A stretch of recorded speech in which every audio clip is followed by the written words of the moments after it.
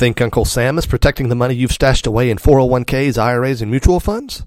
Think again, folks. The feds are time and time again allowing convicted felons to handle your retirement money, even though that's blatantly against the law. And I'm about to tell you exactly which firms have the felons in their employ and why Uncle Sam is so happy to break the law on behalf of Wall Street and to your detriment. That's all right now in episode 142. You're listening to Self-Directed Investor Radio, America's only podcast exclusively for affluent, self-directed investors, where each day of the week you receive innovative investment strategy and deadly accurate market analysis that's untainted by Wall Street and unblemished by government propaganda, all in 7 minutes or less. Coming to you now from iTunes, Stitcher, and SDIRadio.com, here's your host, Brian Ellis. Hello, SDI Nation. Welcome to the podcast of record for savvy, self-directed investors like you. Today, I have a real doozy for you. It's going to disgust you, unless, of course, you like blatant collusion between Uncle Sam and Wall Street that represents real risk to your money. So, you ever heard of a QPAM? Nah, most people haven't. It stands for Qualified Professional Asset Manager. It's a designation given by the feds to some companies that allows them to break the rules. Yep, you heard that right. You've certainly heard me discussing the notion of prohibited transactions on this show. It's that group of laws that limits how you can use money in your retirement accounts. You know, things like your IRA can't buy assets from or sell assets to most of your family members because the opportunity for fraud among related party transactions is just far too high. And you know what? That really does make sense. What you may not know is that those rules apply in large part to financial institutions as well if they're managing retirement funds. In other words, if, for example, you have funds placed at JP Morgan or Credit Suisse or Citigroup or Deutsche Bank or UBS or, well, you get the picture, then those institutions have to play by those rules too, and they can't do deals with other institutions that are related to them. In other words, companies that they own or other companies with the same owner. You get the idea. Makes sense, right?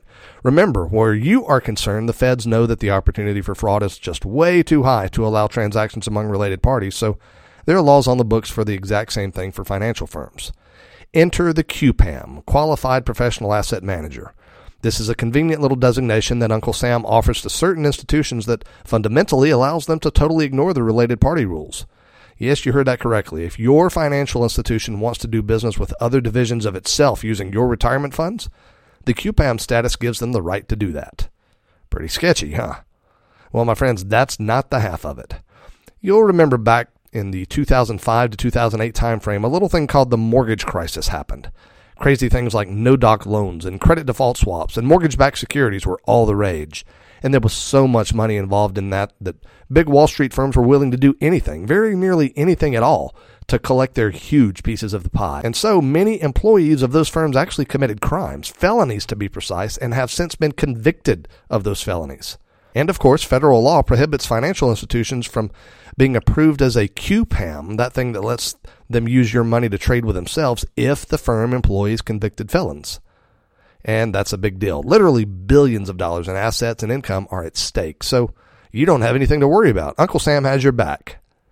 Yeah, right. Just last week, the Department of Labor, the part of the federal government that's in charge of regulations related to retirement funds, they announced that they granted a bit of a reprieve to Credit Suisse. You see, the problem Credit Suisse had is that they have felons working at their company, but they still want to have that special QPAM designation. So what does the Department of Labor say about this? Well, you might expect them to take the opportunity to stare down Credit Suisse firmly and say, your actions have consequences and now you get to pay the price. But no, that's not what good old Uncle Sam did at all. Rather, he said, I think I'll give you a pass, Credit Suisse. You can keep your employees who are convicted criminals, and you can continue to skim fees off the retirement assets of your customers by self-dealing those funds among your subsidiaries. It's all good, guys. Just go ahead with business as usual.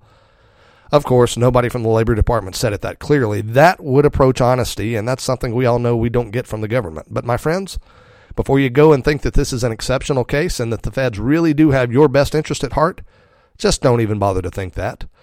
That list of financial institutions I read to you a bit ago, JP Morgan, Credit Suisse, Citigroup, Deutsche Bank, UBS, every single one of them have applied for waivers for their felonious activities in order to keep their QPAM status. But good news, the Credit Suisse waiver, that was unusual. That was atypical. Wait a minute. Wait a minute, I got that wrong. Correction. Apparently, the Department of Labor has granted that waiver every single time it's ever been asked. You heard that correctly. The Department of Labor simply does not care if felons work for the firms managing your retirement funds. In fact, every single time they've been given the explicit opportunity to turn away felons from working in proximity to your retirement funds, they've refused to do it. So let's be clear. Those financial firms, they've got some problems. We know that. But the bigger problem is with Uncle Sam. And the level of cronyism that's developed between Washington, D.C. and Wall Street in just the past few years is nothing short of astounding and disgusting. So what's the answer? Take control of your money yourself, people. The time for blindly trusting Wall Street is behind us. The time for trusting the government is behind us. The only person you can trust to respect your capital is you. You and nobody else. That is the essence of being a self-directed investor. My friends, there's a better way than by buying into conventional wisdom. Heck, right now, I've got a connection with some great cash-flowing rental properties that are producing double-digit returns after all expenses with reliability of income so high that nothing else compares. If you can make double digits reliably, why would you ever risk your hard-earned capital in the black box of Wall Street? Answer: it doesn't make any sense. In fact, the only reason you do it now is because that's what you've been conditioned to do. How many of you have made a substantial study of investment alternatives outside of Wall Street? Well, I know a few of you have, and those of you who have, basically none of you guys invest in Wall Street anymore because you know there are better choices. Folks, consider this clear revelation of collusion between Uncle Sam and Wall Street to be a wake-up call. The stakes are nothing short of your retirement funds. Now, if you need help strategizing how to make your transition away from Wall Street, I'd be delighted to help you. Just stop by sdiradio.com/consultation to set an appointment. And my friends, if you'd like to learn more about some extraordinary cash flow rental investment opportunities, the time's now. Stop by sdiradio.com/cashflow and check it out. Your jaw will drop when you see some of this stuff. That's all for now, my friends. Tomorrow, I'm going to share with you an important distinction I learned about evaluating cash flow rental opportunities. I had a huge bias against a certain type of property, and you know what? I was wrong, and it cost me a lot of money. I'll tell you how and why in tomorrow's episode of Self-Directed Investor Radio. And hey, would you do me a huge favor and tell one of your friends about this show today? I'd be so grateful to you. And in the meantime, folks, invest wisely today and live well forever. Thank you for listening to Self-Directed Investor Radio with Brian Ellis. Don't miss a single episode. Be sure to subscribe to Self-Directed Investor Radio right now on iTunes, on Stitcher, and at SDIRadio.com. Your feedback is always welcomed via email at feedback@SDIRadio.com. This show is for entertainment purposes only and is not intended as legal or professional advice for your situation. Content is the property of the Self-Directed Investor Society.